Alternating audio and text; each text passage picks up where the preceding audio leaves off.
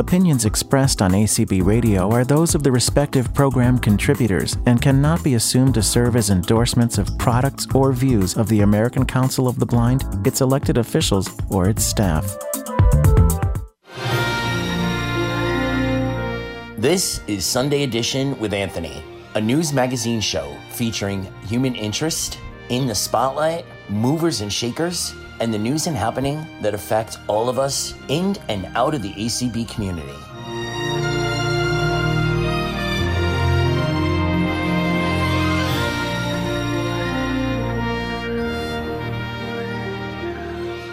What a majestic theme song. I wonder who picked that. Does someone have a big head or what? Welcome, welcome, welcome to Sunday Edition. Feels really good to actually hear that. As some listeners may know, I was not here last Sunday. I was dealing with moving from New York to Florida, and I am still halfway there, but I am here today. I am really excited to bring you an amazing audio description show. And we're going to jump into that in a few moments. I just wanted to thank Gabriel Lopez-Cafati, Cheryl Cumming, Clark Rocho, and Jeff Bishop, who streamed the show last week, plus all of the amazing guests who spoke about voting. The show is going to be podcasted very soon. So if you didn't get a chance to hear it last week, it was an absolutely amazing show, and it will be up on ACB Radio, the podcast portion of the website, not shortly. But today we are going to dive right into all things audio description. And the first person who I am going to introduce is a voice that most of us know, most of us love, and all of us had an amazing experience at the banquet listening to that phenomenal keynote speech. Welcome, Mr. Roy Samuelson. Thank you for coming to Sunday Edition. Thanks for having me. So good to be here. Absolutely. So I want to do a little bit of background, and then we'll get into Kevin's process. But can you tell me how you originally got into audio description? What was the path like for you? Oh, thanks. I am a voice talent, so I've been working in different areas of voiceover, whether it's animation or video games or commercials or promo for several decades, I guess. And when audio description opportunity came up for me to audition, the first experience was staying up all night after the audition. And it wasn't, did I get the job or not? But it was from the absolute excitement of being able to do this dance with a TV show or a movie. The dance that being able to be a part of the production, but not part of the production, to find that perfect balance that an audience can be fully immersed into a story and try to find that, ride that wave. So ever since then, it's been about 600 audio description projects that I've worked on. It's been a blast, and I just love it. How much interaction had you had with audio description before that first audition? None. Had you Absolutely watched anything? None. Wow. Awesome. Yeah. So this was about like 5 or 7 years ago. And it was just out of the blue. It was, in the same way that some audio description audiences for the first time are like, oh, I didn't know that this existed. And it was the same for me. I didn't know it existed. I can definitely relate to that. I remember being at a convention last year and people going, you don't use audio description? I'm like, humming a what? And wait a minute, that actually exists? This is so cool. I got to go get right upstairs and find something. But yeah. So tell me, what was it like the first time you stepped in the booth? I mean, they hand you a script. I obviously did my research. They hand you a script. You've got a bunch of time codes. There's a video screen there ahead of you. Were you nervous? Were you, jazzed up? These are great questions. Every provider of audio description has their own nuanced way to do it. So I can share what one type of experience that I've had with audio description narration.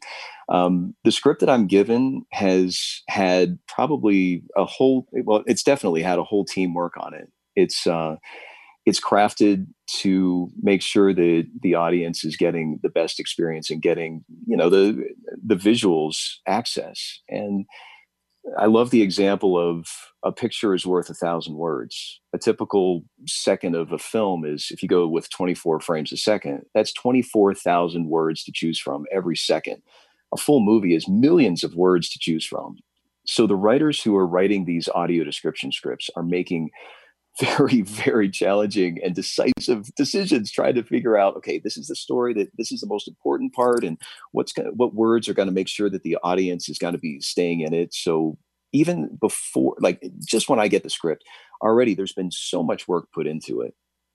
In the script that I have, it's obviously got the words that I say, but it's also got different cues. And a cue is telling me when to come in and when to finish, whether that's an audio cue or a time code cue, which would basically say at what point in the movie or the TV show to jump in.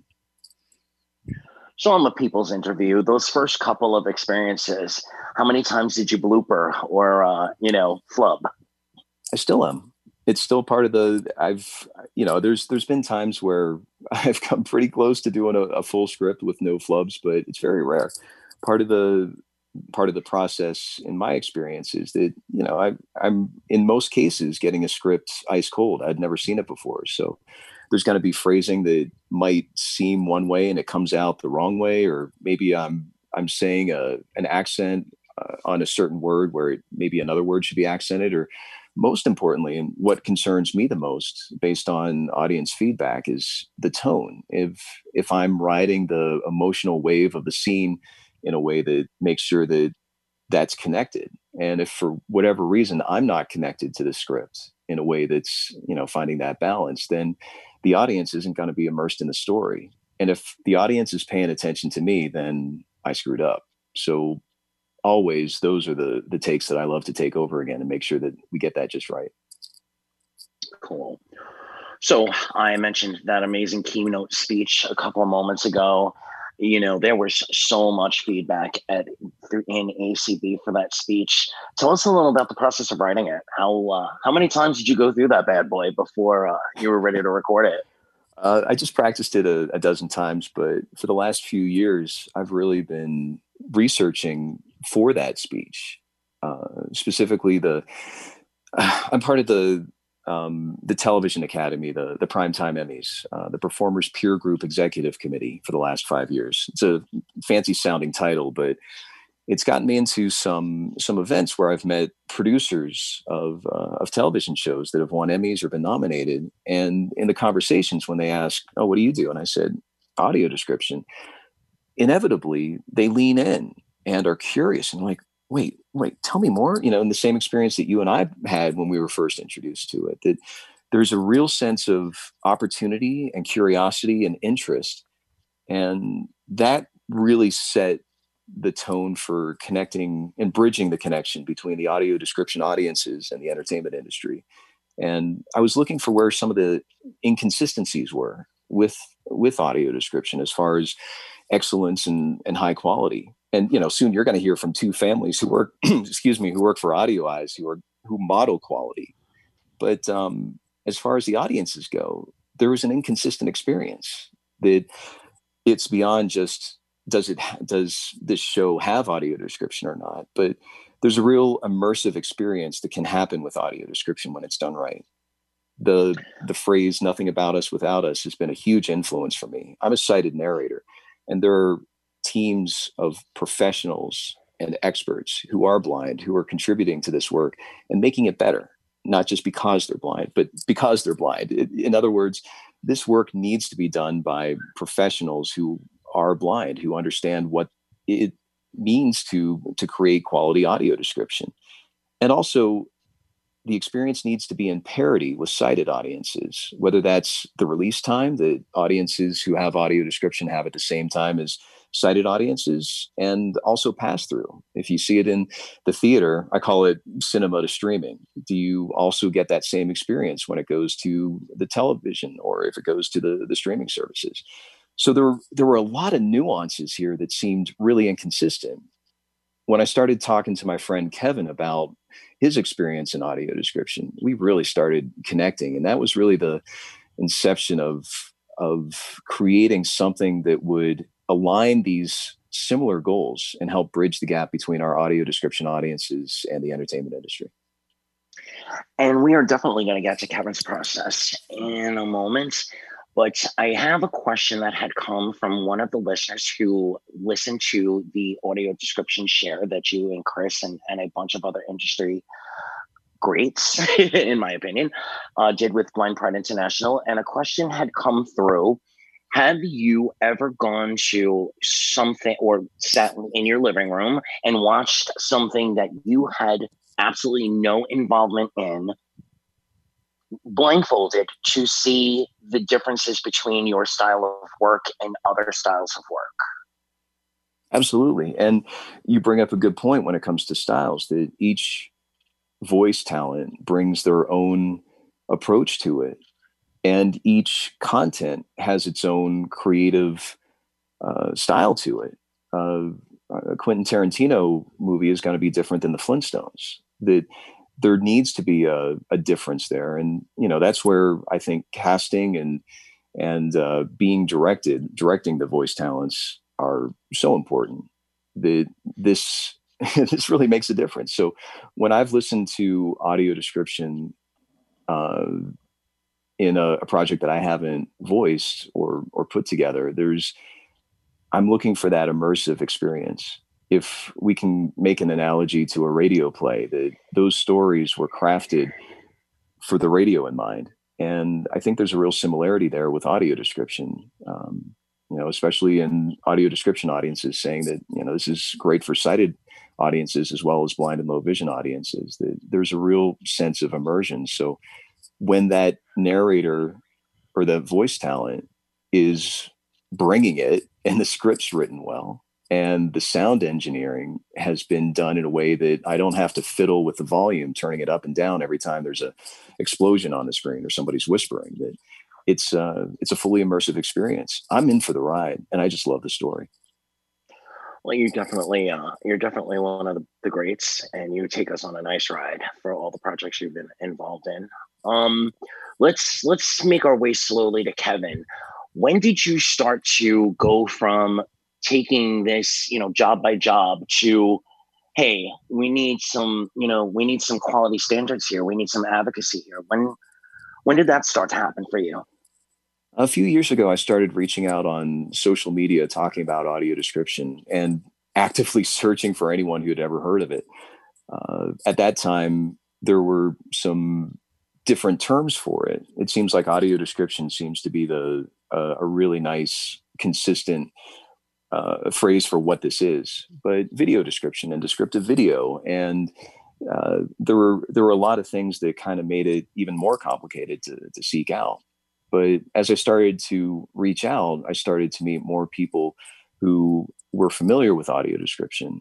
And that had, by the way, a direct influence on me. This Nothing About Us Without Us. It's because of reaching out to audio description audiences that I actually learned how to improve my own technique and to make sure that I'm delivering in a way that's what the audiences want. So that feedback had a direct correlation to where, I'm still growing, that I want to make sure I'm bringing the best that I can in every project that I voice or whatever. It does make a difference. So with Kevin, one of the things that struck me was his experience with audio description was been going on for years, and he really cared about the quality. That it wasn't just, oh, this show has it, and that was the end of the conversation. He knew the voices of the different audio description projects. He was frustrated when a different voice was replaced halfway through a season. There were quality issues. Like we said, those inconsistencies of that immersive experience for the audience that, it really struck him as frustrating that, here's this nearly $10 million episode of television that's got an experience that's not in parity with what was happening with the production. So those conversations were happening many times a week, whether it was a text or a message or a phone call. And we really started diving into some of these inconsistencies and the nuances. And there's a Facebook group called the Audio Description Discussion that that we talked about, and he basically ran it as a very quiet leader and facilitated one of the more engaging groups, very lively conversations, very lively, from all sorts of perspectives, whether it's the audiences or influencers, decision makers who are making decisions. It's conversations that have happened in that group have had direct impacts on projects. And as more talents on all sides of audio description are participating or even observing, I think that there's a growth here towards greater immersive experiences and less inconsistencies. So, sidebar question: did you guys ever talk about Chris Snyder and his prowess at audio describing? Of course, the not only describing but also engineering. I've done about 50 interviews with different distributors, providers of audio description, and other talents. And Chris was among several of the first, and he spoke not only of voicing but also engineering and the care and focus that he put in to his approach. And like I said, you're going to hear from him and his family and Terry and Micah later on from Audio Eyes' perspective. But Kevin called me after he heard that, and it was, I think, mutually really exciting conversation that, Chris had mentioned the audio description discussion group and some of the benefits that are happening there. But also Kevin was talking about, I had no idea. I didn't know. And I think as the more of us engage in these conversations, this podcast series, the Audio Description Narrators of America Know Your Narrator series. Know Your Narrator is a terrible title because it's gone way beyond Know Your Narrator. It's, like I said, we're interviewing other people. But what's happening is, we want audiences to become snobs about audio description. We're encouraging that kind of curated approach. And, as one way to become a snob is to learn more. And I think Chris's interview is emblematic of that. Yeah, it's a dynamic interview, and we're going to definitely give an opportunity for you to plug the Know Your Narrator and some of the other podcasts that you've done. So let's jump right ahead. You and Kevin had a pretty amazing friendship from what you've spoke about on other venues that we've been involved in. And now the website and the project is called Kevin's Process. Take us through how it came to be. Sure. So back to those inconsistencies that audio description audiences face. And, this was the core of the keynote speech, is addressing each of these different perspectives of inconsistencies from so many different angles. And, when it comes to the discussion, it's kind of hard to not have a 20-minute to 3-day intensive weekend talking about all the different aspects of audio description.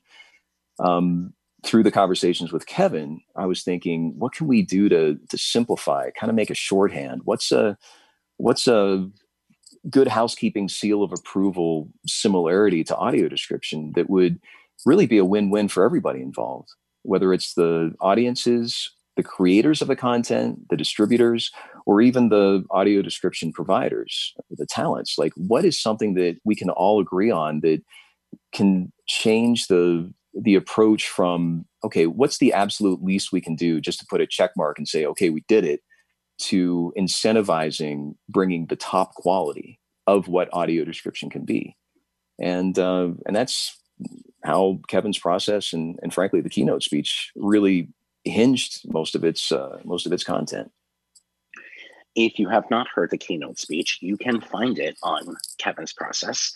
And I absolutely say, if you've not heard it, you need to go hear it. It was a dynamic, interesting, incredibly done piece.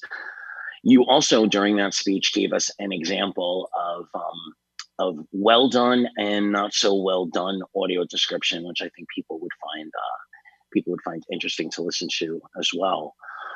So now that the website is up and running, now that you have the arm of advocacy going, where do you want to go with it? What can we do to come together and make this happen for us? One of the dream goals of Kevin's Process is bridging that connection between the audiences and the entertainment industry. And on kevinsprocess.com, there are links, thanks to the Audio Description Project, to the different providers of audio description, whether it's the distributors or the vendors who create audio description, or even some of the production companies that are involved in it. And in most of my experiences, when people reach out and speak out and demand what they want, whether it's corrections like this doesn't work for me, or even feedback that's like, this was great. I love listening to audio description in Dolby Atmos. Keep that coming. That these kinds of positive feedbacks, as well as others, are reinforcing. I'd like to, do I have a minute or two to share a personal example of something that's happened recently? Yeah, you sure do. So I was approached by a company to do audio description. And I gave them some referrals of some other people that I thought would be really great. And they came back to me and said that they were interested in having an interview to hire me. And one of the questions I asked was, do you have a blind advisor on this project? And they said, what? And I said, a blind advisor, someone who's going to guide this work to make sure that it's of the standard that audiences want. So you've got a blind advisor, right? And they said, no. I said, okay, well, can you get one? Because at this point, it's feeling super hypocritical for me to be saying nothing about us without us as a sighted person and then taking a job that doesn't have a blind advisor. What can we do here? And they said, well, pandemic, our budget's already locked in. And I'm like, that's fine. You can take it out of my salary. Just, we need to make sure that this is happening. And they said, well, we'll have to run it up the flagpole and talk to the boss and the boss's boss. And then a few days later, they sent me the start paperwork to hire me and said, don't worry about your salary. We found room in the budget. And those words, we found room in the budget, tells me a few things. First of all, they had room in the budget. Second of all, that they recognized the value, that they became aware of the value and they took action. They did something. It wasn't about me bringing it up. It's about them taking a step because they recognized the value. So that really was emblematic of what I think Kevin's process is attempting to do, is align these many different approaches, the many different organizations who are all advocating for high quality and excellence in audio description, and kind of find a place to work together in a way that's going to get accomplished what I think we all want to get accomplished. My core listeners know that I'm involved in Pride Connection, of course, but I also run a podcast that revolves around soap operas. And a couple of years ago, there was a popular actress on General Hospital that was let go from her contract. And we had her on our show and we started a hashtag campaign. And 37 days later, they brought her back on another 2-year contract. And the reason that I say this is because I think that there are members of our community who feel that our voices aren't listened to as much as some other voices out there, that our voices are not paid attention to as much. And I know that industry professionals are looking at the audio description group. I know that they're definitely looking at Kevin's process, and they're floating around silently, listening and watching what we have to say. Can you speak a little to that and some changes you might have come across in that kind of vein to inspire our listeners today? Sure. And like I said in the speech, I think it's important to say that you shouldn't have to speak up. Sighted audiences get quality without even thinking about it. That should be how it should be. And soon it will be for audio description too. But in the meantime, we need audiences to speak up, and we need audiences to take that extra effort to say and demand what they deserve. And I think that companies are starting to recognize it. Like I said, soon you're going to hear from AudioEyes, and there's other companies that are now publicly saying we have in our system ways to make sure that we include blind people, not just as advisors, but also engineers, also voice talents and editing.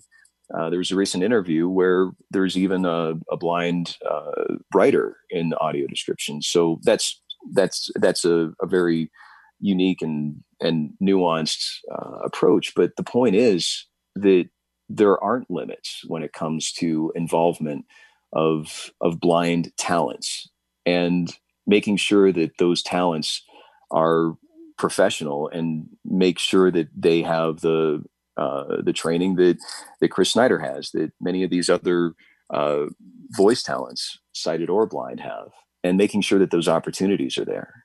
So I'm kind of going off a little bit on a tangent here, but the point that we are asking for with Kevin's process is to speak up. We've got some specific hashtags that, like you said, that had been very effective. And, blind people watch TV, blind people watch movies, Kevin's process, that these hashtags, as we start getting those out there, and this is driven by the audience, this whole thing. My own personal career has grown because I've listened to the audiences who have said, this works for me, this doesn't. And I've adjusted and honed my skills. So I really want to make sure that the audiences are getting what they want. And that's part of Kevin's process, is making sure that the voices of our audiences are getting what they deserve. Why, Roy? Why isn't this just a paycheck for you? I've had experiences not only with Kevin, but also personal friends, where these inconsistencies are barriers to connection. I've heard of conversations, they're called water cooler conversations. And when someone has to say, wait, what happened? It disconnects. It disconnects from the conversation. It takes away from that connection. The experience. Yeah. And so that means a lot to me. The way that I grew up, I never felt a part of the group. I was an outsider. And at the time, the culture reinforced that almost on a daily basis, that I was not welcome and that I had to be whatever. And that was hard. So personally, I find that anytime there's an opportunity to connect, that is, in my career, as I learned to be the best actor that I can be, it's all about connection. Who am I talking to? What are my intentions to that person that I'm talking to? How am I connecting? The connection is why audio description quality and excellence matters so much. It helps us connect. So I'm going to evoke Dr. Joel Snyder, no relation to Mr. Chris Snyder, who we're going to hear from in a little while, and the Audio Description Project. You've done a good amount of work advocating and helping to reinforce the work that they're doing. We've got the hashtags. You mentioned Know Your Narrator. Where else do you want the listeners? Where else do you want them to look? Where else do you want them to raise some voice and cry out for more and better quality? Obviously, the acb.org/ADP, Google Audio Description Project. It is the resource of resources for audio description. That has, I think, over 4,300, it's probably more than that, titles of audio description listed. It lists the different vendors. It lists how to access audio description. It is such a resource that has been dedicated so much time and energy and connection and relationships. The kevinsprocess.com also has a bridge site, kevinsprocess.com/bridge, where you can find places to connect to either vendors or learn how to take action or learn how to get training in different aspects of audio description. And that's going to grow thanks to collaborations through all kinds of contributions. And, obviously I find that the series that we have going, it's mostly on Tuesdays and Fridays. We do want to create audio description snobs. I think that's my friend Melody coined that expression, but it's like, our audiences deserve the best. And as we learn what that means, and I'm learning with every interview, that there's so many golden nuggets that people are sharing about their approaches to audio description. This coming Friday, we're very proud to be featuring multiple writers. Last Friday, we had engineers in audio description sharing their perspectives. And I just heard from from Jeff, one of the engineers that we interviewed, that he got some fan mail. So these kinds of connections really make a difference. And it's exciting to see that this connection is starting to happen. So kevinsprocess.com, the audio description project, just Google it or go to acb.org/ADP. If you're on Facebook, the audio description discussion is a great way to get involved with a lot of decision makers and talents, and also audience members who are quite sophisticated at this point, as well as those hashtags that we talked about.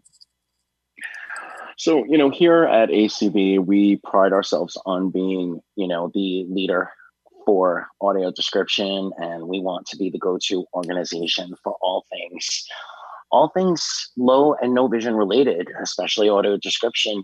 Can I ask what some of the other organizations out there, are they on par? Are they paying attention as much as we are? I believe so. I think there's definitely, and you can see it publicly, there's a shift to recognize what audio description means. And that's not just other organizations within our blind community, but it's also the entertainment industry. There are, case in point, that company that's one example, and that's an anecdotal example. So as more engagement happens, I think we really are seeing a difference. Awesome. So in a moment, I'm going to open it up for questions. But the last time we interacted on the Blind Pride discussion, there are quite a few people who wanted to know how they could react and reach out to their voice crush, aka you. So can you give them a mode of communication, an email address, or can they get you through Kevin's Process? Sure. So our team at Kevin's Process can forward stuff. If you go to kevinsprocess.com, there's a contact page. That's one of many ways. The website, theadna.org, which stands for the Audio Description Narrators of America, theadna.org, has I think about 50 voice talents in audio description, and that's growing through contributions of audiences sharing what's there. It's become the audio description version of IMDb in a sense, as far as the voice talents go, but can also be reached there. And for those who want to find others, when there are publicly available websites of those voice talents, we're doing our best to make sure that those are included as well.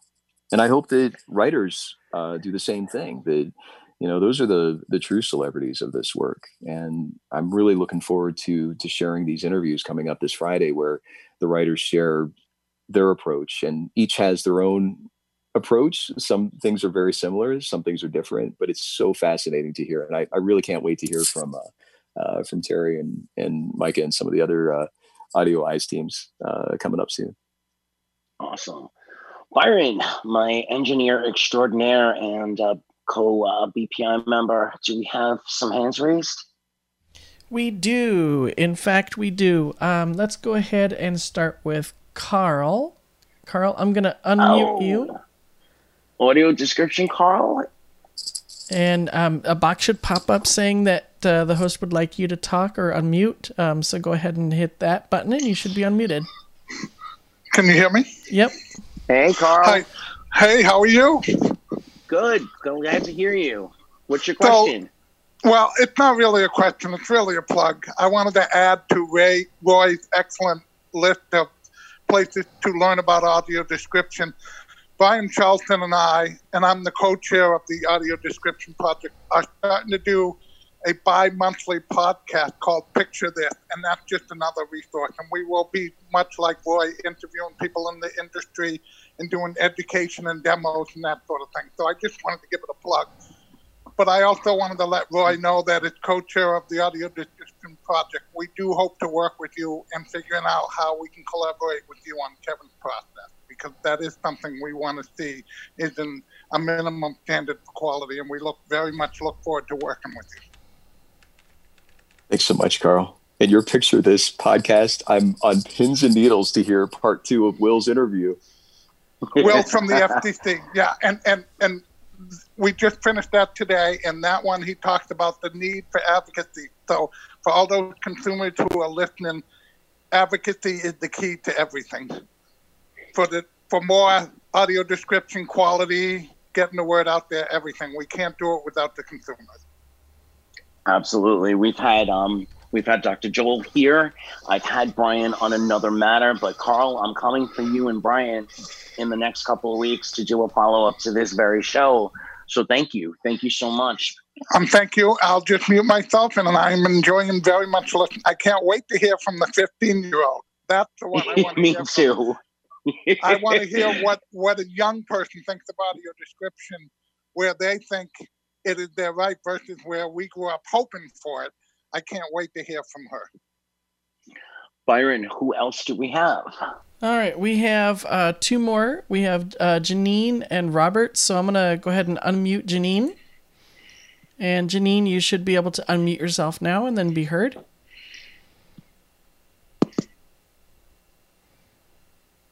Did you do it? Hey. Yep. Hi. Thanks for calling me out, Anthony. So nice of you. It's okay. It's okay. Hey, so I have a question for Roy. How do you feel? Because I recently went to IMDb to look up everything that you did voice ADP on, audio description, and everything you've done is not listed. So how do you feel that they don't list everything that you've done, and how can we get them to list all your stuff? IMDb removed hundreds of my audio description titles. And when I asked them about why it was removed, they said that I don't appear in the visual credits. Yeah, so I let them know that I read the visual credits and that this is access for our audiences. And I asked for a 10-minute connection with the decision makers who make that rule. And I haven't heard back from them. That's kind of the start of how the Audio Description Narrators of America was launched, to provide a way for audiences to contribute to the names of voice talents that they hear in audio description, and be able to start getting that conversation going. I'd love for IMDb to reinstate the credits. It would mean a lot to me personally, and also, kind of make that connection a little more legitimate. And I know that there are some audio description voice talents that do have their credits on IMDb. So there is a level of inconsistency there. Right. Second part, how come when we have to wait all the way to the end of the movie to hear Audio Eyes voiced over by Audio Eyes, Roy Samuelson or Mickey Mouse or whoever the narrator is? How come we have to wait till the end of the movie and we can't just say that in the beginning who the describer is? I think I'm going to punt to Audio Eyes to address that once it's time for them, because perfect. I'm at the point I'm given the script, and whether or not it has credits at the end is really outside of my. Can I take that, Roy? This is Terry. Sure. Hey, Terry. For a long time, we didn't get any credit. Yep. Anywhere. So we can now put our credits where they are at the end of the film, and so that's kind of we've made strides to get that. Okay, I'm thank you, feeling guys. another hashtag AD credit deserve or something like that. Yeah. Okay, mute me. Thank you, guys. Byron, thank you, Janine. Byron, you said there was one more? Okay, yeah. So my question has to deal with in terms of clients and like how the relationship is usually formed and everything. So one of the common things I hear a lot is that clients are the ones who dictate things like credits and quality of the audio. So why is it so that, like, for example, the clients are the ones who get to, who get to tell you guys that, for example, your quality of audio has to be lower. So why? Because the clients are paying you, so like I'm gonna guess, Robert. I'm gonna guess, Robert, Yeah. first that A, they're paying the bills, and B, that this is a question more for Chris. And when we come back from promo in a few minutes, Chris is gonna speak. So we'll unmute you again in a little while when Chris is up there. But Roy, if you have anything that you want to answer based upon what he just said, please feel free to do so. I would like to address that. One of the challenges and opportunities is that the clients, in most cases, and again, Audio Eyes will confirm if this is correct or not. I hope they do. Is that it's the distributors, not the actual content creators. I've worked on several series where the showrunner of the series, who's a personal friend of mine, had no idea that I had voiced their series. There was such a disconnect between the content creators, the producers, the actual company that made everything from the original buying of the script to filming it, producing it, casting the talents, and mixing it.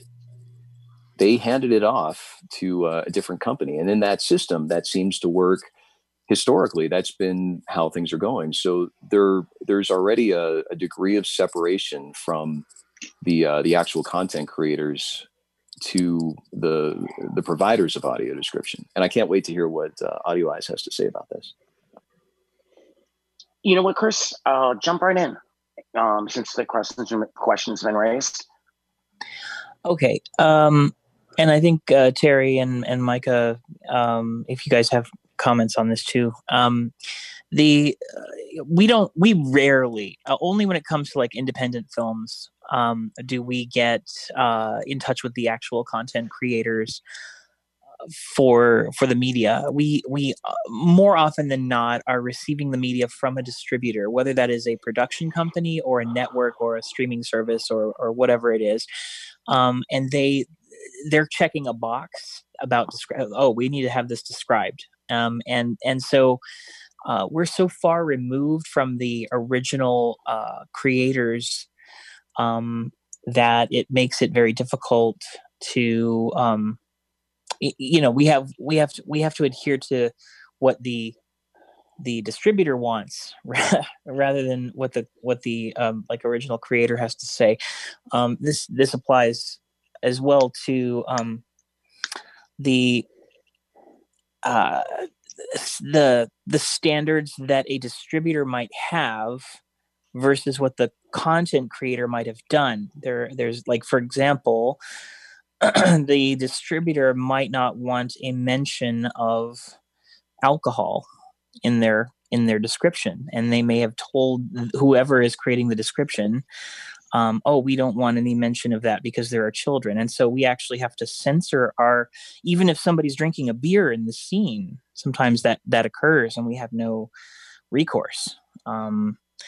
We're kind of muzzled by whatever it is they decide. In one case, I remember where we did get in touch, where we had an interaction with somebody on a show, or via the distributor. We mentioned that a character was a balding man, and we got a call from the distributor saying that actor is very sensitive about his head and his hair, and we would really prefer that you not say that. So, yeah. Terry? If just I had one quick point. This is Micah about the placement. Thanks for having me on. The placement of the credits. I also work in media localization, which is subtitling and dubbing in foreign languages for media. and lots of the translator credits can be placed there. So it's almost like various forms of accessibility and localization. That seems to be a common place for people to be putting the credits. So to me, that's putting us on par with a lot of these other services that also are about helping make the original program as widely available as possible. Awesome. Thank you. So Roy, the conversation that you had with Blind Pride International, Chris, and the other industry insiders is available to anyone listening who would like to hear it. Please send the show celebrationac@aol.com an email, and we will make that available for you. You guys had a awesome conversation on Know Your Narrator. You mentioned how to get to Kevin's Pride, but can you throw out all of those contacts again for us? And if you have any final thoughts, and please feel free to stay for the second segment. Thanks. kevinsprocess.com. Audio Description Project is acb.org/ADP. theadna.org. And you can find the Know Your Narrator. Know Your Narrator is also available on all major podcasts and platforms.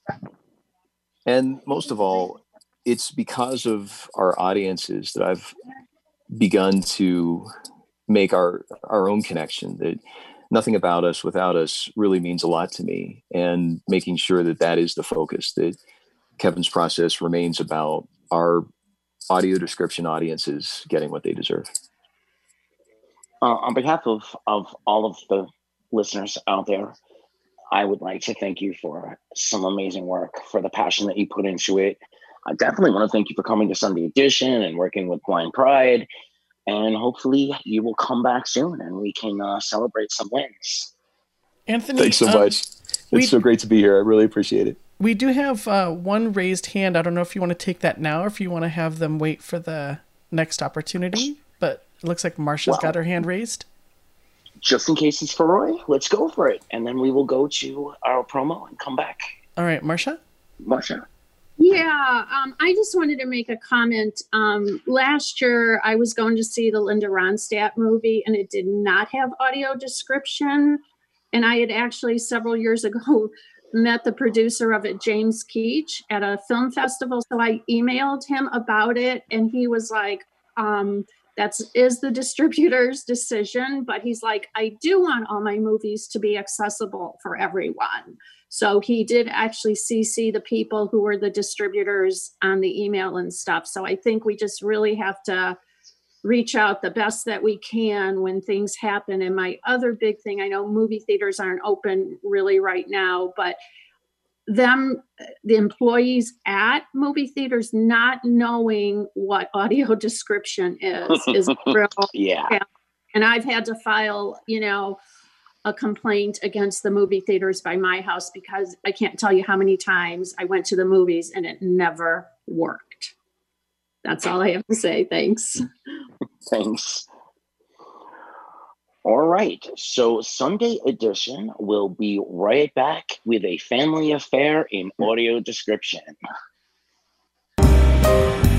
Do you remember BPI? Oh yeah, Blind LGBT Pride International. They're a special interest affiliate of ACB. Yes, they are the ones doing all these cool things at convention. Guess what they're up to now? Do tell. Their own show. It's called Pride Connection. That's great, but what if I'm not a part of the LGBT community? This is a show for everyone. Actually, non-LGBT and non-disabled folks are known as allies, and they are a huge portion of BPI's membership. Everyone is welcome. So what kinds of topics can I expect from Pride Connection? Fun and relevant topics for everyone, from blindness to LGBT education, technology to advocacy. So when will Pride Connection take place? Every Tuesday at 10 p.m. Eastern. Be sure to tune in so we can all connect and learn while having fun. Pride Connection on ACB Radio Mainstream. Those were our ACB radio managing directors, Debbie Hazelton and Jason Castonguay, who did an awesome promo for our other show, Pride Connection. Thank you so much to those two. And I am back. I'm going to introduce longtime ACB and Blind Pride International member Chris Snyder first. Welcome, Chris. Thank you so much for joining me again. Well, thank you, Anthony, for having me. You do an amazing job of describing the process from beginning to end. And I would like to put you on the spot and ask you to do it again for our listeners today. All right. I want to preface this by saying that this is how AudioEyes does it. Not every company is alike, and certainly audio description companies are not a monolith. Everybody kind of has their own thing that they do. But I will give you what we do. The first thing is we get a show or a movie from a client. We get the media, and sometimes, if we're lucky, we get a shooting script along with it, as well as a subtitle text file if there are subtitles in the project. And then all that material is handed over to one of our writers, of whom we have 4 with us today. That's pretty cool. Yeah. And then they take the script, they take that material, they watch the program, and then they make another pass, and this time they write the description. And once they've written the script, and they will pass it off to a script quality specialist, who is generally a sighted person. Actually, they really, for our workflow, they need to be a sighted person in this case, because they then read the script and watch the movie and look for inaccuracies. Oh, that's a blue dress, not a red dress. That's a Ferrari, not a Lamborghini. Other kinds of inconsistencies. Oh, she's not opening a door, she's opening a drawer. They also look for typos. And once they're done, then they give it to a description quality specialist, who is by requirement in our workflow a blind person. And he or she will read the script against the movie and make sure that the descriptions make sense to them as a blind person, that they conjure the right images. Normally, we like to do that process of what we call the description quality. I'm sorry, the quality control process. We like to have the script quality specialist and the description quality specialist together with the writer all at the same time, so that they all are in conference. With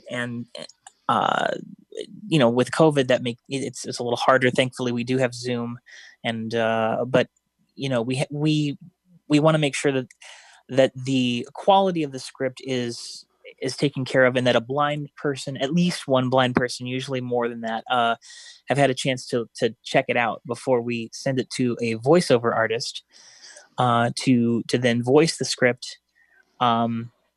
And we will put them in a vocal booth. Our process, we don't usually give the voiceover artist a monitor to look at the screen. We instead give them audio cues in the script, so that and they get a little lead time before they speak, so that they can kind of hear the context of the scene the way that a blind person would hear it. And they then take they voice it, and then we send that to an audio engineer who will edit the voiceover into the project, take away the breaths and the mouth noises, because people have mouth noises when they speak, and we try to make the VO as clean as possible. And then we mix it into the program, depending, again, this actually depends on whether it's going to a movie theater, or if it's going on to a streaming service or television or something like that. In the movie theater, the voiceover does not get mixed with the program. It actually just is. It just is by itself. It stands alone, and it is piped then into headphones. But we didn't. Generally speaking, we give it to a mixer who takes the edited, cleaned up VO and mixes it into the original program audio, and that's all hand mixed. We don't do any kind of robotic mixing or use a description machine for that, like some companies do, because that really kind of can jar you out of the process. And then we hand it back to the client.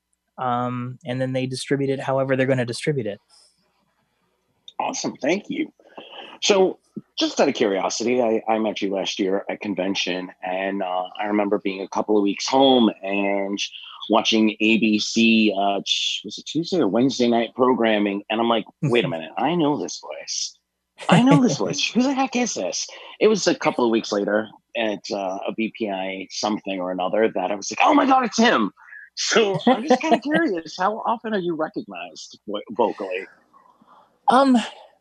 Some blind folks get it. Some blind folks, hear me and they're like, "Hey, I know you. You narrated Modern Family or Goldbergs or, whatever." And that's a kind of a neat feeling to be recognized. But I would say that people recognize. Our narrators, Roy, of course, also is someone who is very recognizable as a narrator, and I think it's cool. I like to interact with people who say, "Hey, that I recognize you from such and such," and it's neat. So I definitely want to save the excitement, keep people listening. So we're gonna put Miriam and Dee on hold for a few minutes. I'd like to ask Terry to give us a little bit about her role and, how she got into audio description and what she loves about it. Terry, welcome to the program, Terry Grossman. Thank you. Thank you for having me.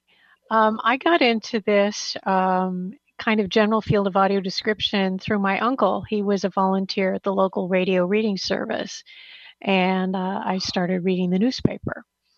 And that then dovetailed into the Rose Parade, in which the executive director had hired a professional describer who then couldn't come and describe the parade.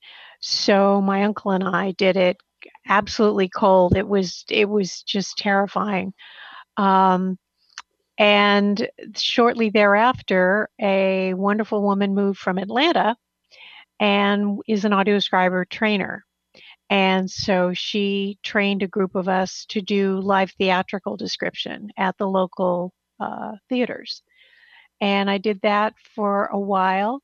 And then the mandate came in, and Rick came to a play that I described and hired me to do video description writing. And so that's how it happened. You have some theatrical experience as well, right? Yes. Little. Describing theater, yes. Not performing, never. How different is it describing a theatrical piece than doing a movie or a television program? We generally only get to see the play once. So you have to remember what happens if there's a sight gag or something. You need to figure out, what you're going to do. It's a lot of thinking on your feet because we don't use a script. I jot notes in the actual script they give me for the play of kind of things I'm going to say. But we use, stylistically, it's different because we use sentence fragments. Right. Do you get a lot of feedback? Video, we don't. Theater?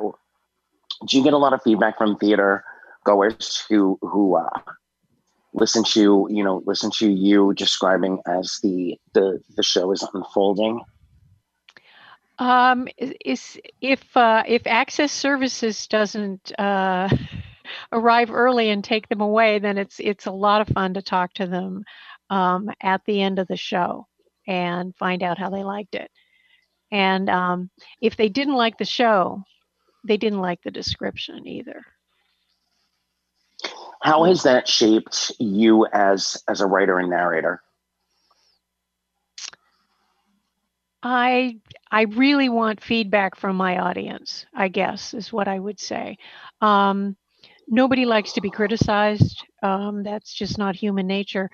But if I don't get feedback from my audience about this wasn't effective for me, I was confused here, at this point. I didn't understand the connection between these characters. That was not clear to me based on the dialogue or whatever. That is enormously helpful in improving description, both live and video. And of course, in video, you get to go through the whole thing with a blind colleague, and that's enormously helpful. Tell us a little bit about what that looks like when that's happening, and tell us a little bit about how you go about your day of work, the different hats that you wear. Well, I will be assigned a project, and I download the media because we use downloadable files now. We don't use actual physical media, which is when I started. We had, dare I say, VHS tapes. Yeah, we had VHS tapes. So we would, we do downloads, which is really helpful. And then you watch the project, see what it's about, and then you start writing. You take breaks when you need to. Some shows are enormously draining. America's Funniest Home Video. Oh God, yeah, I can imagine. Yeah, it consistently takes 5 to 6 hours to write it. And you have to get up and walk around because it's an endless stream of adolescent and young men falling. Dogs and cats. Dogs and cats doing funny things. Throw in the occasional, child and baby, and there's just no dialogue. It just goes on and on and on and on. And so it's really an exercise in stamina to do that particular show. On the other hand, of the shows we do, that's probably the one that needs description the most. Absolutely. It's unintelligible without it. Why would anybody with vision loss watch that show without description? It would be too frustrating. I have to say, Sunday night has always been my relaxed night, and I have watched a couple of episodes, and you guys do an amazing job. So kudos to you. It's a family affair today on Sunday Edition. You brought with you someone special. I did. Why don't you introduce him and tell us a little about him? Well, this is my son Micah, and he was a creative writing major in college, and this opportunity came. I was working on, I think, my second film, and asked him if he would perhaps be interested, and he talked to Rick, and Rick thought that was an interesting idea. So Micah was an intern for a couple of movies, and then we got a title called Dinosaur from Disney. Ooh. And dinosaurs are his favorite thing when he was a child.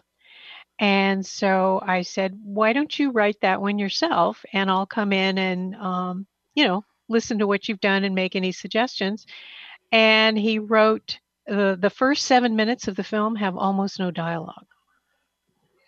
2 sentences. Yeah. And so it is description, pretty music, pretty scenes, dinosaurs and terrain and so forth. And he read me what he'd done, and I said, okay, well, you're done. You don't need me for anything. So, wow. So that's Micah. Micah, welcome to the program. Thank you for coming. Thank you for having me. Thanks. Thank you, Mom. That was really nice. Well, let's turn the tables. Tell us about what it was like to watch Mom work before you got involved. So she'd been involved with Los Angeles Radio Reading Service for years and years, along with my uncle Max, and she'd been going out and doing the theatrical description, plays, ballets, operas for several years before a test was given by the networks for when the Mayday comes out, and the networks have a test to see who will be the vendors that they will try to get audio description through. And so a different writer was brought in by Rick, and we had a QC, and it was just everything about it was very chaotic and very stressful. And despite all that, I thought the work was interesting. And so when he came back and gave my mom more work, I started watching her, and it's like, this is interesting. I think I'd like to try this. It didn't hurt that, I graduated college in summer of 01, June of 01, and then 3 months later, 9/11 happened. So trying to find a job was not always easy. So this became a very interesting prospect that was going to be a lot more stimulating than, working in retail or something.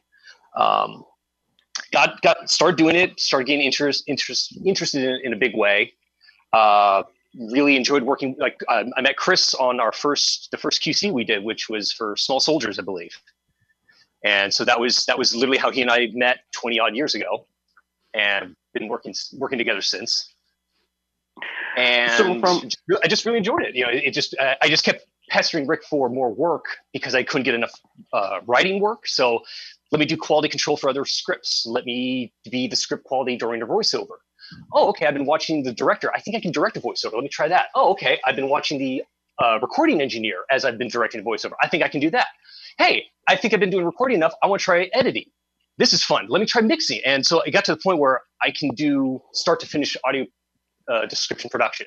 I can write, quality control, voice, record, edit, mix, deliver to client. Well, you just answered my next question. I was going to phrase it something like, I'm sure Mom would definitely say, and I'm pretty sure Chris would agree, that you're a jack of many trades and a master at just as many. Tell us exactly what hats you wear. I write description. They really enjoy having.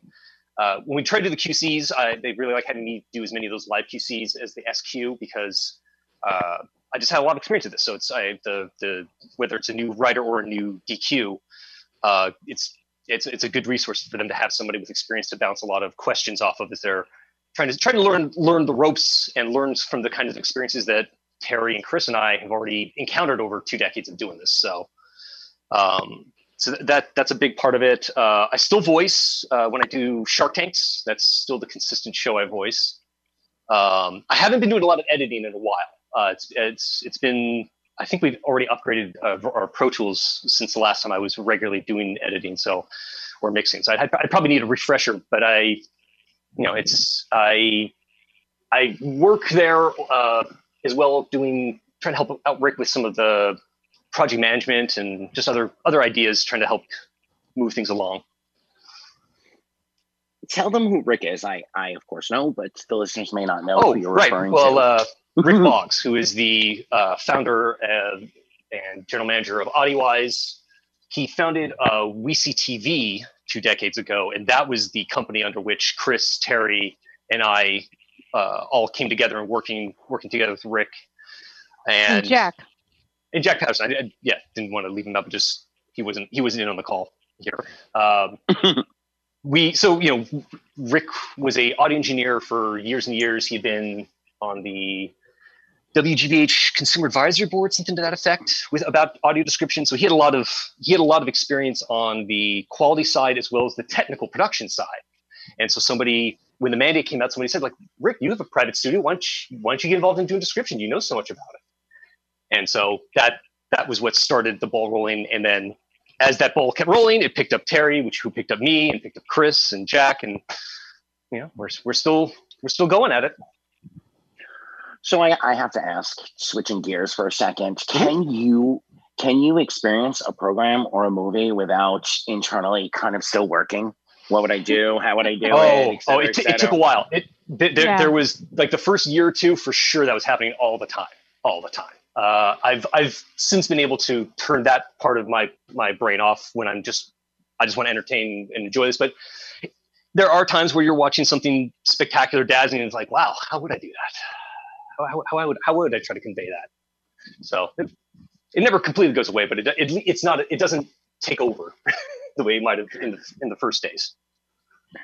So I want to ask both you and your mom, back catalog kind of thing, if you could go back in time, and what would your dream project to audio describe be? For me, as someone who grew up reading Tolkien with my father, it'd easily be Lord of the Rings. That's all right. I don't even have to think hard about this. Terry? The West Wing or Breaking Bad? See, that's smart. You get more hours if you do that. I should have picked a TV show just to get more hours. Well, I didn't say you were going to get paid. I just said it was a dream project. Hello? All right, guys, definitely stick around. I'm sorry. Hello? Yeah, I lost you guys for a second, but I hear you now. So. Okay. Yeah, I think I lost it too for a second. Good old Zoom. So please stick around, but I would like Chris to introduce his amazing guests. Well, today we have with us the incredible mother-son duo of Terry and Micah. We also have the mother and daughter duo in the Snyder family. My co-parent Miriam, who is an excellent description writer in her own right, and she has actually also voiced a few things as well. I think everybody on this from the audio side has done some narration, some more than others. And our daughter Dee Dee is also here. She's 15, and she has narrated. She started out narrating a few of our programs that we felt would be well cast with a child voice, and so she started doing that. I think when she was, I want to say like 11 or 12. And then just recently, she's involved in a dance company that's called Infinite Flow, an inclusive dance company, and they are a combination of wheelchair and able-bodied dancers, and they have expanded to include blind dancers and deaf dancers and all kinds of different groups. And she was involved with that as a dancer, and then when they started making videos to put on the web, the creator of the dance company asked to have them described, of course, for accessibility purposes. And Dee Dee took a stab at it and did just a beautiful job. And then recently she has started working with us and has started writing. She wrote her first movie the other day, a documentary. So it's pretty cool. Congrats. We can't say the name, just as a preparatory. We're not allowed to do that, but yeah. So I will gladly take pride in when it comes out saying, "Oh yeah, she wrote that." Absolutely. Well, I did my research and I went and experienced two of her voicings, and I was extremely impressed and giggled a lot. I think there's going to be some questions for her in a few minutes, but Miriam, welcome. I was wondering if you could give us a little bit about your journey into this and what your workflow looks like. My journey into this is I've like Chris said, I'm a co-parent with him, so we've been raising children together since he was when he and Terry and Micah were with We See TV. So I've always sort of been around description. And a few years ago, there was a lot of work coming in, and they sort of said, "Hey, we need help. Can you write this?" And so I was like, "I can try." And turns out you're good at it. Yeah, that was the training I had at first. Write this, okay. And then I eventually got official training. But I had been around it a lot and had heard everything that you're not supposed to do. So I had the do nots in my head while I was writing it. And so my first thing I wrote was the White Rabbit Project. Was that it? Oh yeah. Yeah, that's right. Very challenging. Yeah. So, which was really interesting to do, but it was a fun documentary type of a thing. And then I started doing more sitcoms. So my workflow now is a lot of movies and a lot of sitcoms and things, depending on what happens with production this coming year. And that's really where I am. Yeah, Miriam does a lot of quality control work for us. Yeah, too. I do a lot of the quality. She gets the newer writers, and she then goes over their scripts and gives them a lot of feedback for their development, which is enormously helpful. I think a lot of people are interested in the quality control and in having someone who is not sighted or low vision as a part of the process. So feel free, whichever one of you or all of you want to step up, and can you tell us some more about that? And that's been an Audio Eyes. It's been from the beginning, right? Yeah. Yeah. I know for me personally, I think I had some aptitude and some skill for description, but I know that my development was hastened rapidly by getting so much attention to my scripts, whether it was from Chris, whether it's from Rick, whether it's from some of our other DQSs. That has really, that kind of constant feedback and helping correct just some of the misconceptions or blind spots, pun intended, for that sighted people might have. Just help me avoid some of those things, as well as just help me hone in and just find better language and better choices. And I think our quality is in no small part, in fact, almost entirely because we have such talented, passionate blind people who can help be the sentinel. This is how we do this right. So Miriam, Terry, Micah, what is something that you found surprising that you learned from the quality control experience? What is something you never would have thought of that you ended up working into your routine, or that you looked at, heard and looked at and said, wow, I never would have imagined that or thought that way? Oh, that's a challenge. Just one over 20 years, huh? We had hand gestures, right? Yes. Oh, yeah. Good one. Yeah. People doing gestures. In fact, I had a script that came across my desk the other day, and he gestures was the description. It's like, okay, he gestures how? That's not sufficient description. You need to tell me more about it. So hand gestures are really challenging, and we've spent a lot of time on trying to do them so that they're understandable, and it's always kind of a challenge. Micah wrote a movie where the lead character was deaf, and so there was a lot of signing. And as part of his description, he was able to work in some of the general signs for some of the things that were signed frequently in the show. And it was really, really, really fun.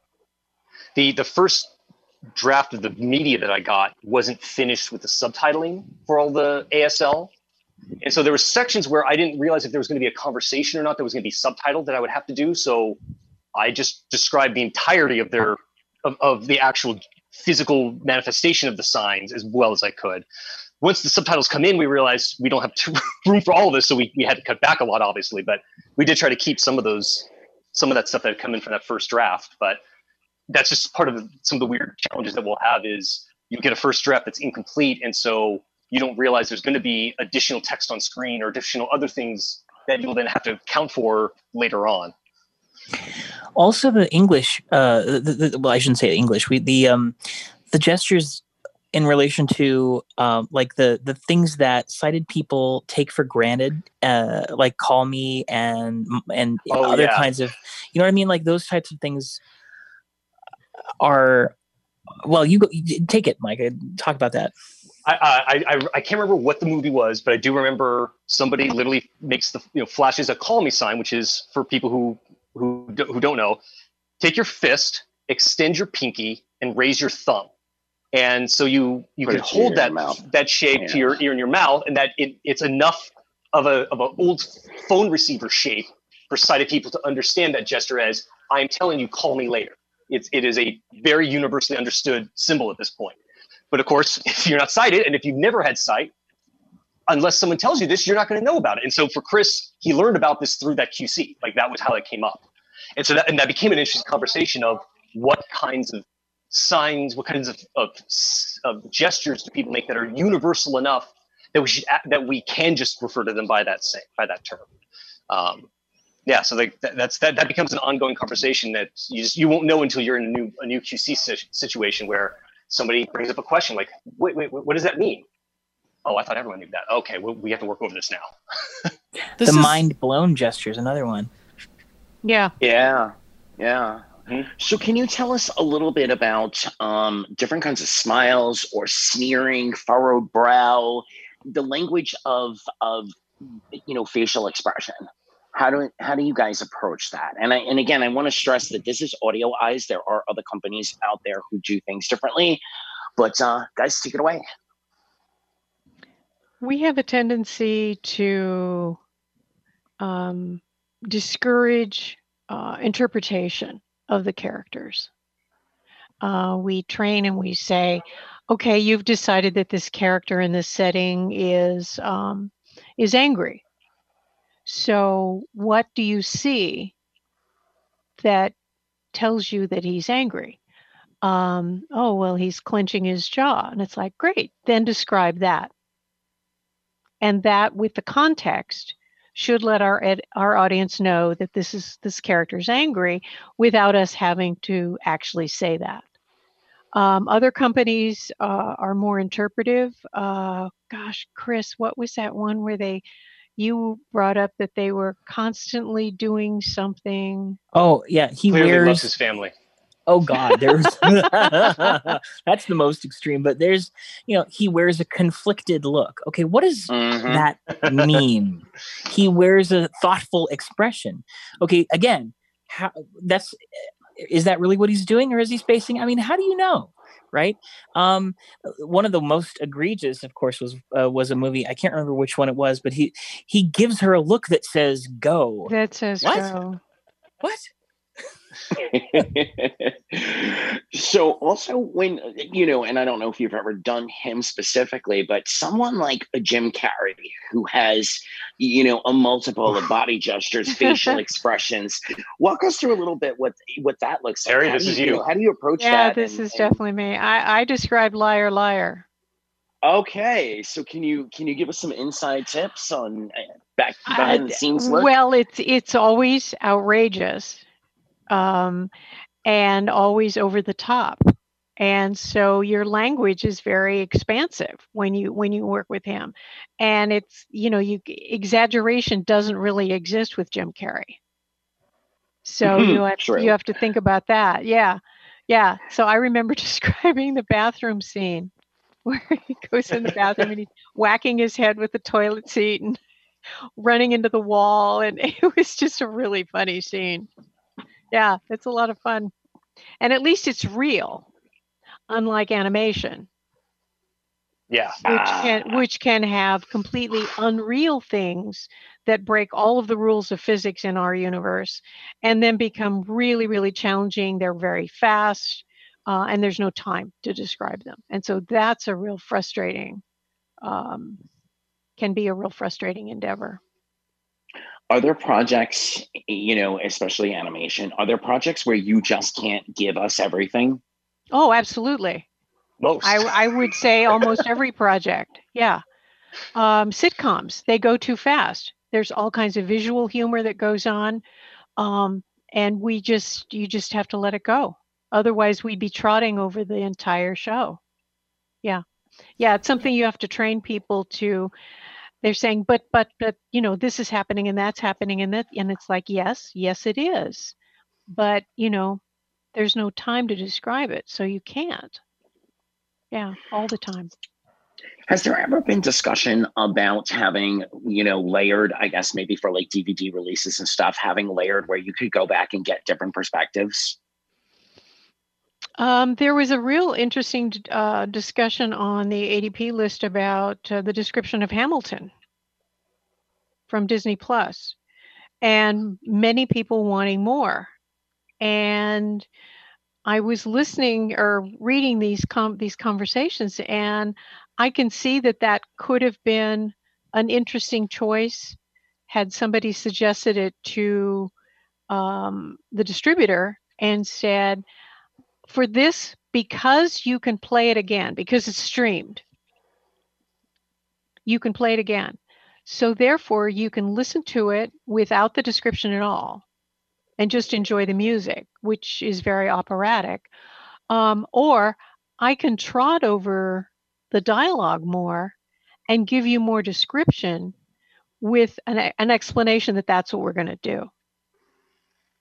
And that would have been an interesting choice, and I think would have served some audience members well. Yeah. But how much is too much? You know, you get into the how much is too much conversation. We did. I want to say this, and I'd like when we first started back in the early aughts, we had a section of our website dedicated to what we called extended description, and Micah and Terry were largely responsible for that, and they described the settings of we did that 70s show, so they described like, oh, this is the basement, this is what it looks like, you know, and or, you know, this is a detailed physical description of this character. I think did you guys do that for Daredevil as well? I can't remember. Yeah, I think we did, and we did for that 70s show, and particularly Micah did it for Dinosaur. Oh yeah, that's right, because we had especially because they had a lot of really exotic species of dinosaurs that they were using. They weren't using the most popular, most common ones. So that's right. So I'm going to ask one more in this vein: flashbacks. Those must be extremely challenging, especially a movie or a show that's heavily driven on back and forth between flashbacks. How do you approach that? We try to do it in relation to the character. John recalls rather than saying flashback. But sometimes we have to. Frequently, we're given an audio sound that lets you know that this is something a little otherworldly. But I had one show where they would give you that audio sound sometimes, but not all the time. Which that must have been frustrating. Oh, it's very inconsistencies absolutely make me crazy because it makes it difficult to keep the description consistent and under, you know, sub rosa. The description is just supposed to be there. It's not supposed to call attention to itself, but sometimes you kind of have to. So that's kind of how we handle flashbacks. We have had clients insist on saying flashback. Okay. And then occasionally we also do like white flash, like if there's an actual flash on screen. We've done that a few times where Blind Justice, where he was, especially when he was visualizing the crime scene. Yeah. What about the use of language and pronunciation and things? Oh my gosh, pronunciations. We're not given a lot of time as a rule to do our work. So getting in touch, as Chris mentioned, getting in touch with the content creators to get the pronunciations can be challenging. And then sometimes we can't get them at all, and we have to make our best guess. And that's real frustrating. And I know it's frustrating for the audience, particularly if they are familiar with whatever the language is or the name or whatever. But we're not given weeks and weeks and weeks to do this, and we're not given all of the information we would like to begin our work. Go ahead. Go ahead, Kurt. No, go ahead, Chris. I was just going to say, when we have a character pronunciation situation, if that person's name is pronounced in the show, then our writers will put a pronunciation, at the end in the notes of the script for the voiceover artist, or as we do everything with audio, since our process was designed specifically for description rather than as an offshoot of something else, the writer will put a time code in. This name is pronounced at 5 minutes and 38 seconds into the show or whatever, so that the engineer can then go over there and play the pronunciation for the voiceover artist, so that they can do it correctly. That was exactly what I was trying to make. So thank you, Chris. I'm imagining something like a very glaring example, Mary Poppins, supercalifragilisticexpialidocious. I mean, I would imagine sitting down and trying to write the AD script for that must be fun. So we're building a Sunday edition Sunday, and we're going to come up to the whipped cream. The cherry, of course, will be DD. Chris, I know that Audio Eyes and you yourself are a huge proponent of hiring visually impaired or blind. So can you talk a little about that before we introduce Dee? Well, I think, as Roy said at the beginning of this whole thing, the idea of nothing about us without us has taken root particularly in disability culture, and in the disability community. And Audio Eyes has been that way since the beginning. In fact, at the very beginning, we did our best to exclusively hire disabled actors to voice our shows, and we still prefer to hire blind or disabled VO artists when possible, when they're available.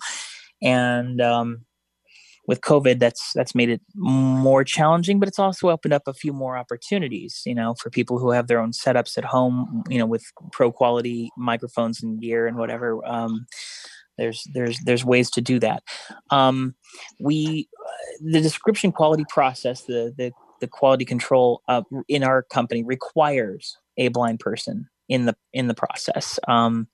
We unless there's an extraordinary time crunch, we insist that a script be viewed by a blind person to make sure that it is absolutely something that can be understood and imagined in the mind.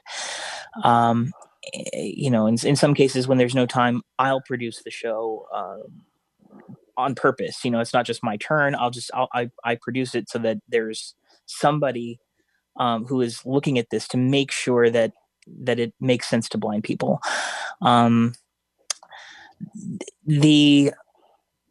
It's so important. It's just vital. There are companies out there who've been doing this for years, who still to this day just bring in a blind person, as we say, post-mortem, after the show's already been shown, it's on the air or it's out the movies or whatever, and they're like, "Hey, how was this? Was that good?" And even if the blind person says, "Well, no, there was this glaring problem," it's too bad. It's already gone. It's so important that we do it at the outset. So the little or not so little boys and girls out there who may want to get into this line of work, what suggestions can you throw out to them? I would say go to audioeyes.com and drop us a note. You can email me at chris@audioeyes.com, or our general manager, who is also blind. By the way, our company was founded by a blind person who also was the person who made it possible for Pro Tools to be accessible on the Mac in the first place, Rick Boggs.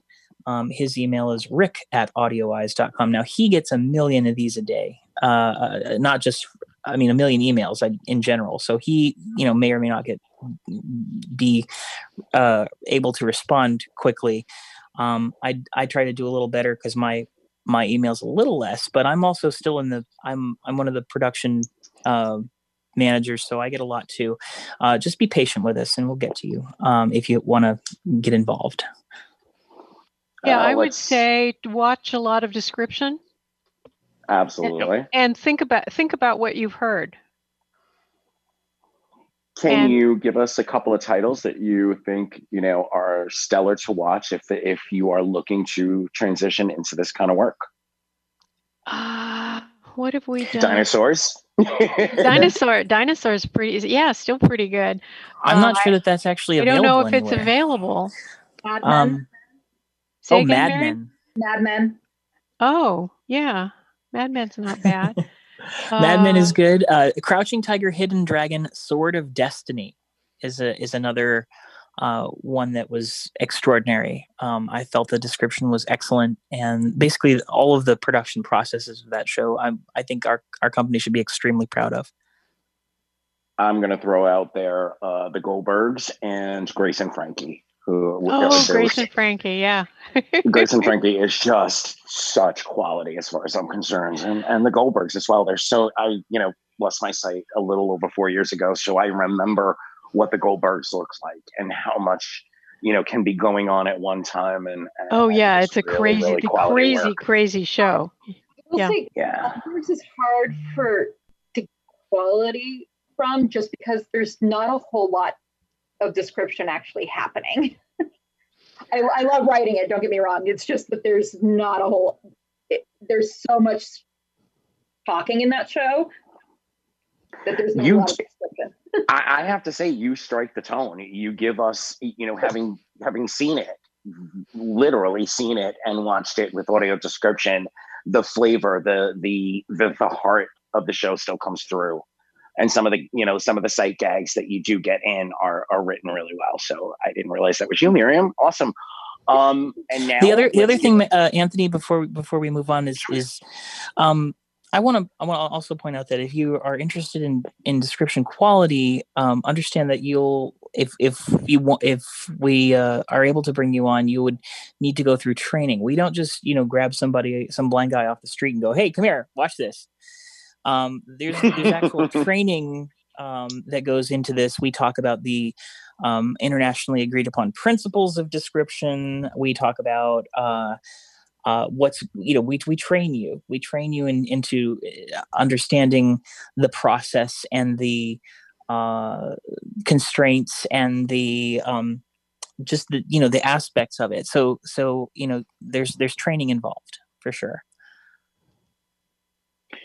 All right, so let's get to the cherry. Proud parents, Chris and Miriam. Could you please introduce our little star? Well, as I mentioned, she is a freshly minted description writer, and she kind of grew up with description, obviously having a blind dad and then a writer, description writer mom. She heard the bad stuff come out and heard me complain about, oh my God, I can't believe they just did that. And then she started to complain when she heard it herself and was like, why did they do that? Why would they ever say that, that horrible, why would they use that language? It doesn't make sense, or this is completely inaccurate. And I said, I think you might be good at that, writing this. And so when she got involved with Infinite Flow and they asked her to write, she did. And she didn't get, I think Miriam gave her some feedback. The director asked me, and I asked Dee Dee if she wanted to write it, and Dee Dee said yeah. So Dee Dee, welcome. Hi, thank you for having me. Thank you so much for coming. So as your dad just said, you grew up being an unofficial audio descriptor for him. When did you know that this was something you wanted to do? Or was it just an osmosis kind of thing and it just all kind of happened? It kind of was a little mix of both. I grew up with it, and then my mom started to work on it as well. And I just kind of followed along. And I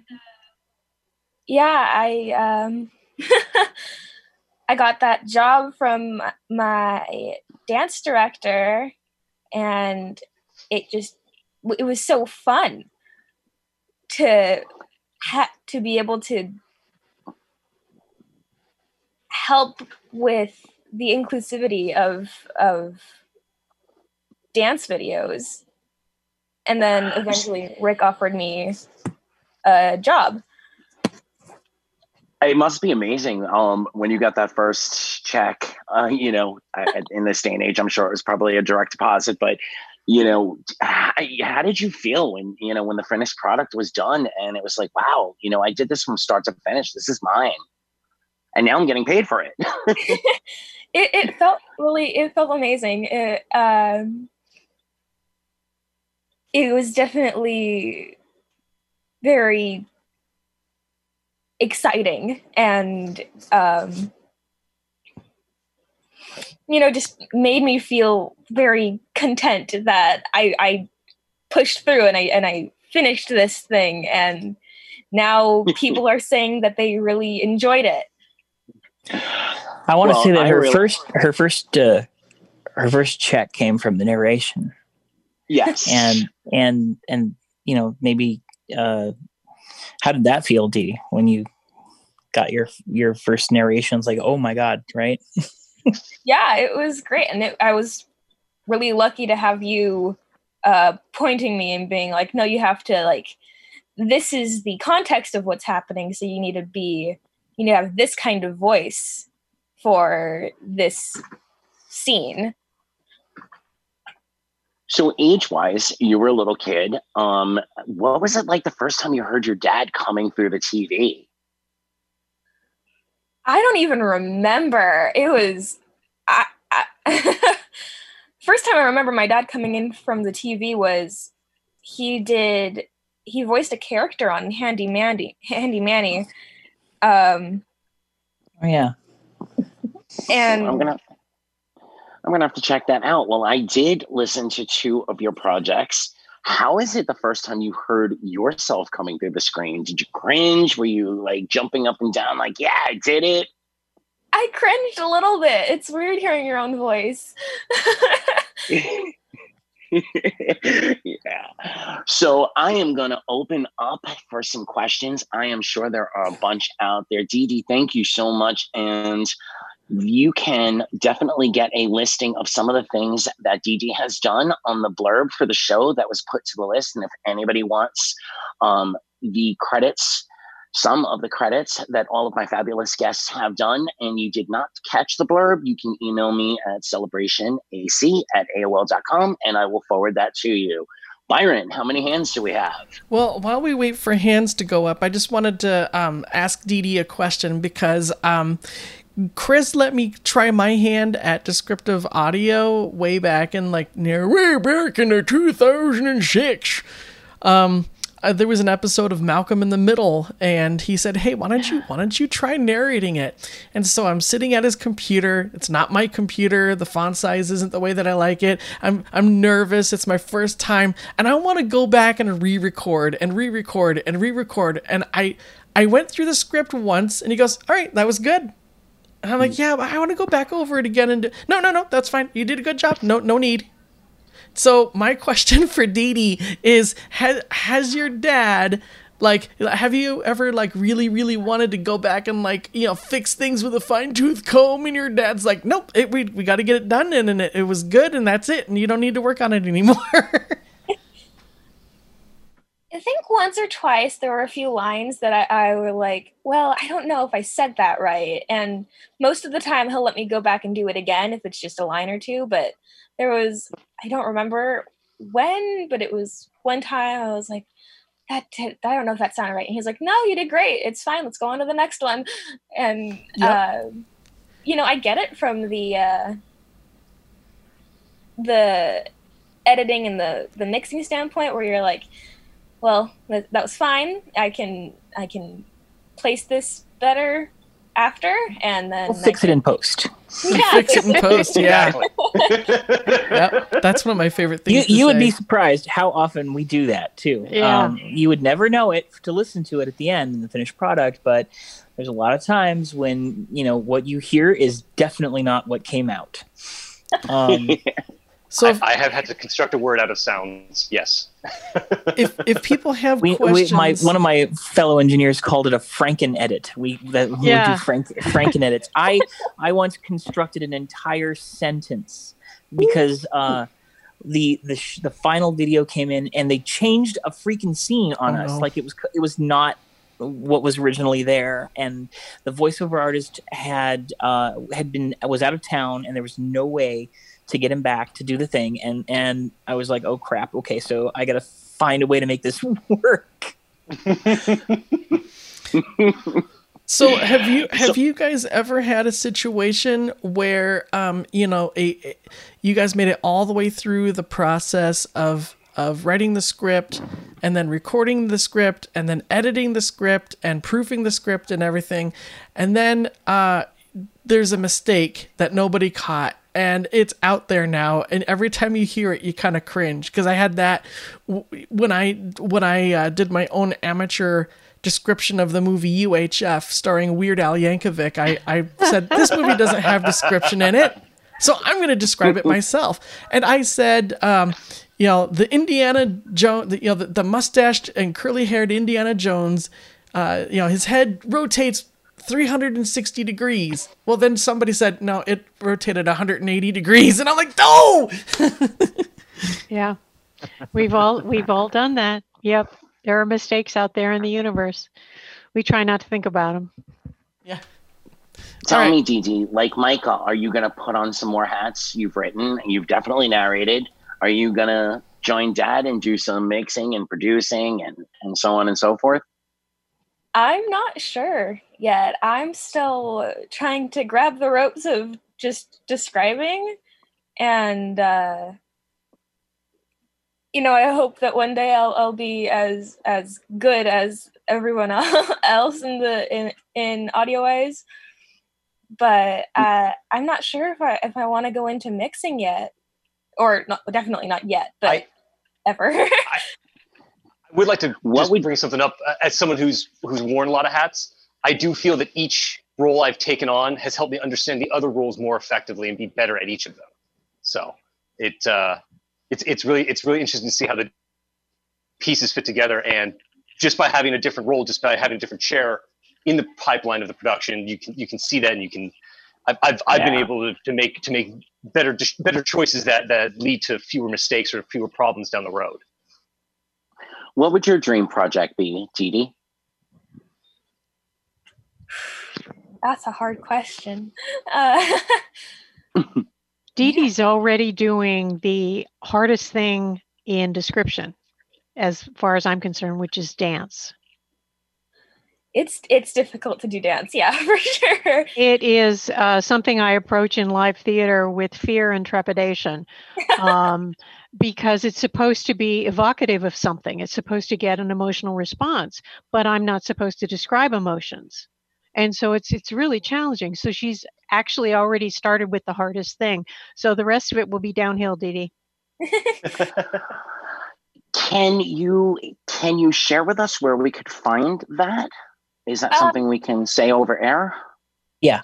Yeah, it's on Infinite Flow and Inclusive Dance Company's YouTube channel, and I believe Facebook page.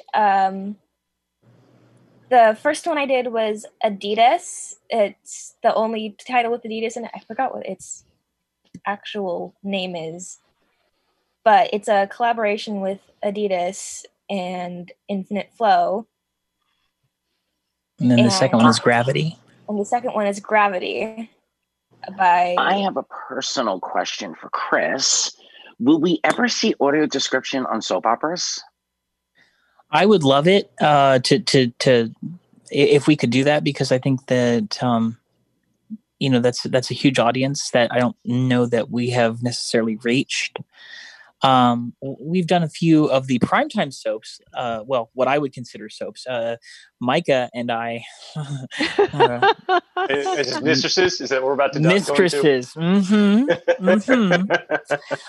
I gotta say, a great show. I go, oh well. If you should have seen the shooting. Sometimes Micah and I would take a break from our description quality as we would go through, and he would read me the scene out of the shooting script, like what they had given to the actors, and it was hilarious.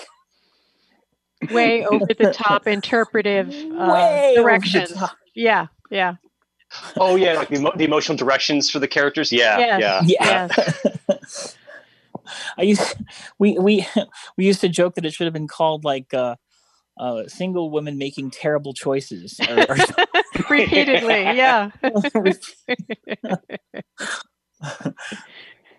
I was shocked to find out that I'm a huge J-Lo fan, and I have watched every single Super Bowl halftime performance that I can since I'm 4 years old. I was shocked this year to find out that that was actually audio described as well. I know some of you have experience with live performances. What's that like? It's I haven't done live is scary. I haven't done live TV. So I've done some tests, but I haven't done any live TV. Micah did a live video game. There was a video game festival a couple of weekends ago focused on accessibility with video games, and so not just sensory disabilities, could be people with physical disabilities trying to find custom control schemes and things like that. Yeah. Just the whole gamut of issues surrounding accessibility in gaming. And so part of it was they wanted some things for blind accessibility. And they ended up having the original plan was there's this really great Super Smash Brothers player that they had enlisted, and that he was going to be online on Twitch, and that he and his friend would sort of talk as they were playing, and just sort of like be the banter, and that I would be this supplement providing description around them. And he was going to basically be on playing for like 4 hours straight, and I would just sort of be finding spaces in between their dialogue to put in some descriptions of the gameplay. They couldn't actually get the audio feed from the other guy, so they're like, "Can you just describe this for 4 hours?" Like, okay, I'm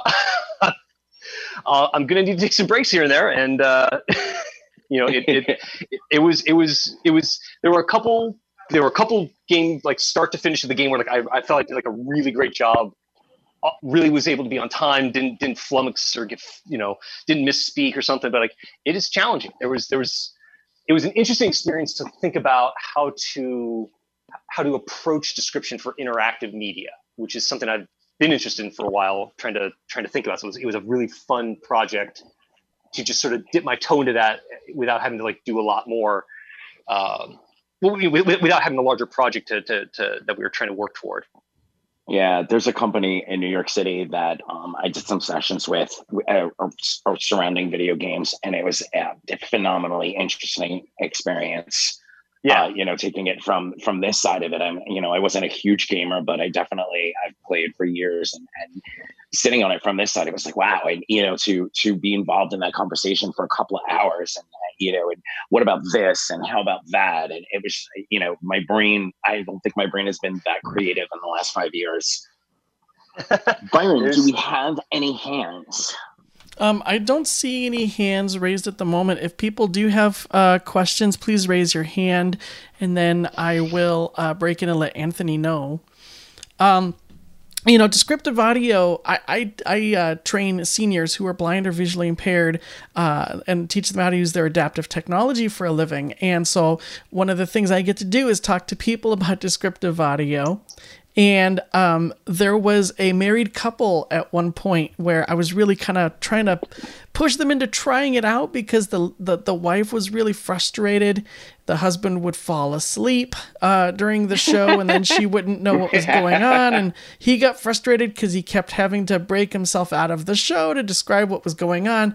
So they begrudgingly tried it, and the husband, who was sighted, was sort of like, "Oh, I don't know if this is..." I get a phone call like 2 days later from the husband, and he goes, "Oh, this is great. She doesn't ask me to talk anymore when I'm trying to watch TV." Yeah.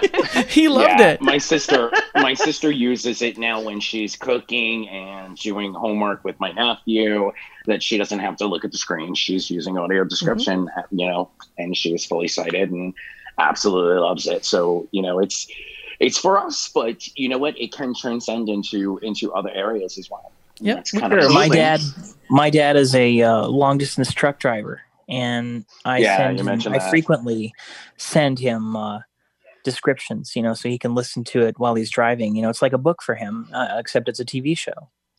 Yeah, I would imagine things like overnight security guards who can't have a television at their place would they could put the file on their phone or pad or something. And Awesome. So while we're waiting to see if anybody has any questions, we started the show off with Roy. We talked about Kevin's process and the need for quality control standards and stuff. I am wondering if any of you guys have anything you'd like to add to that portion of the discussion. And if you want to say something to inspire the listeners out there to use those hashtags and to make their voices heard. You definitely do. Yeah, you definitely need to give us feedback about the things that are working, the things that aren't working. That's, as I said, nobody wants to be criticized, but if you don't let us know that something's not effective for you, we have no way of knowing. We have 3 hands raised, so I can go ahead and raise Sue's. Unmute Sue. Sue, I just unmuted you, so you should get a box that pops up that asks you to unmute, and hopefully you'll be able to be heard now. Hi, thank you. My question is more about, I guess, on demand or all the videos that are coming out in the public now, like, for example, the George Floyd videos. Is there any effort to make those kinds of public videos more accessible through audio description? Good question. That is a good question. The answer to that is yes. There are Robert. I don't know if Robert Kingett is still on the call, but he recently gave us a link for somebody who is going through and describing some of those videos of the protests of the. Hey, Chris, could I jump in with that? Oh, sure. Go for it. So there's a podcast called Talk Description to Me, and it's hosted by JJ Hunt, an audio description voice talent and writer, as well as Christine Malik. Related, there's episode 7 that talks, it's called episode 7, Jazz Hands 101, that talks about nonverbal gestures. And there's also that George Floyd video that I think was one of the earlier episodes. So again, that podcast, in addition to Picture This, is called Talk Description to Me. I think it's on Stitcher. All right, we got 2 more. I'm going to try to get... Go ahead, Byron. So I'm going to get Janine unmuted, and then... whoops, Roy just disappeared. Hang on. People are moving around on me. All right, Janine, I just sent the request to unmute, so you should be able to be heard. Hey, so I have a question for Terry. I think it's Terry. You can hear me? Yep, yes? We can hear you. Okay. Okay, good. My question is for if I went to a fringe festival and there's the fringe festivals, how do we get them to do audio description, and what advice can we give them for that? Because I think live theater is really important, or even a comedy club. Yeah. Ask for it. See what happens if you ask for it. If you don't bring it up, then they'll never know. If you know a describer in your area that you can refer to the theater company, because they'll tell you, we don't know who to talk to, will be the next thing they'll say. So if you can give them a group of people or a describer that you think does a nice job, refer them to that and see if the conversation can get started. Would Audio Eyes do that? Like, would they come out to the Orlando Fringe Festival and do it for the festival? Perhaps, Okay. I'll send you an email. There are some describers in Florida. Oh, okay. That were trained by the gal that trained me. And I don't know what they're doing. So I'm Terry at Audio Eyes, TERI. Send me a message and I'll see if I can dig up a contact for those describers, because if you get a describer in your community that's closer, that will be more feasible for you and for the theater company. Okay, thank you so much. You're welcome. Anthony, we're running out of time, but Robert has his hand raised, so why don't we wrap things up, and then if you want to answer his question after we get off of ACB Radio, we can do that. Oh, it looks like we might have lost Anthony. Nope, he's here. You muted me. I'm back. I I'm did? sorry. Thank you for listening to Oh. Sunday Edition. This has been a great show. I'll be back again next week with another fabulous show. Have a great week, everybody. I'd like to thank Roy Samuelson, Chris Snyder, Miriam Snyder, Dee Dee Snyder, Terry Grossman, and Micah Grossman. Good day, everyone. We'll fix that in post. You've been listening to Sunday Edition with Anthony on ACB Radio Mainstream. For more information, questions, comments, feedback, suggestions, etc., please email celebrationac, that's the word celebration with the letters AC, at AOL.com. Look forward to hearing from you, and let's brunch again next Sunday.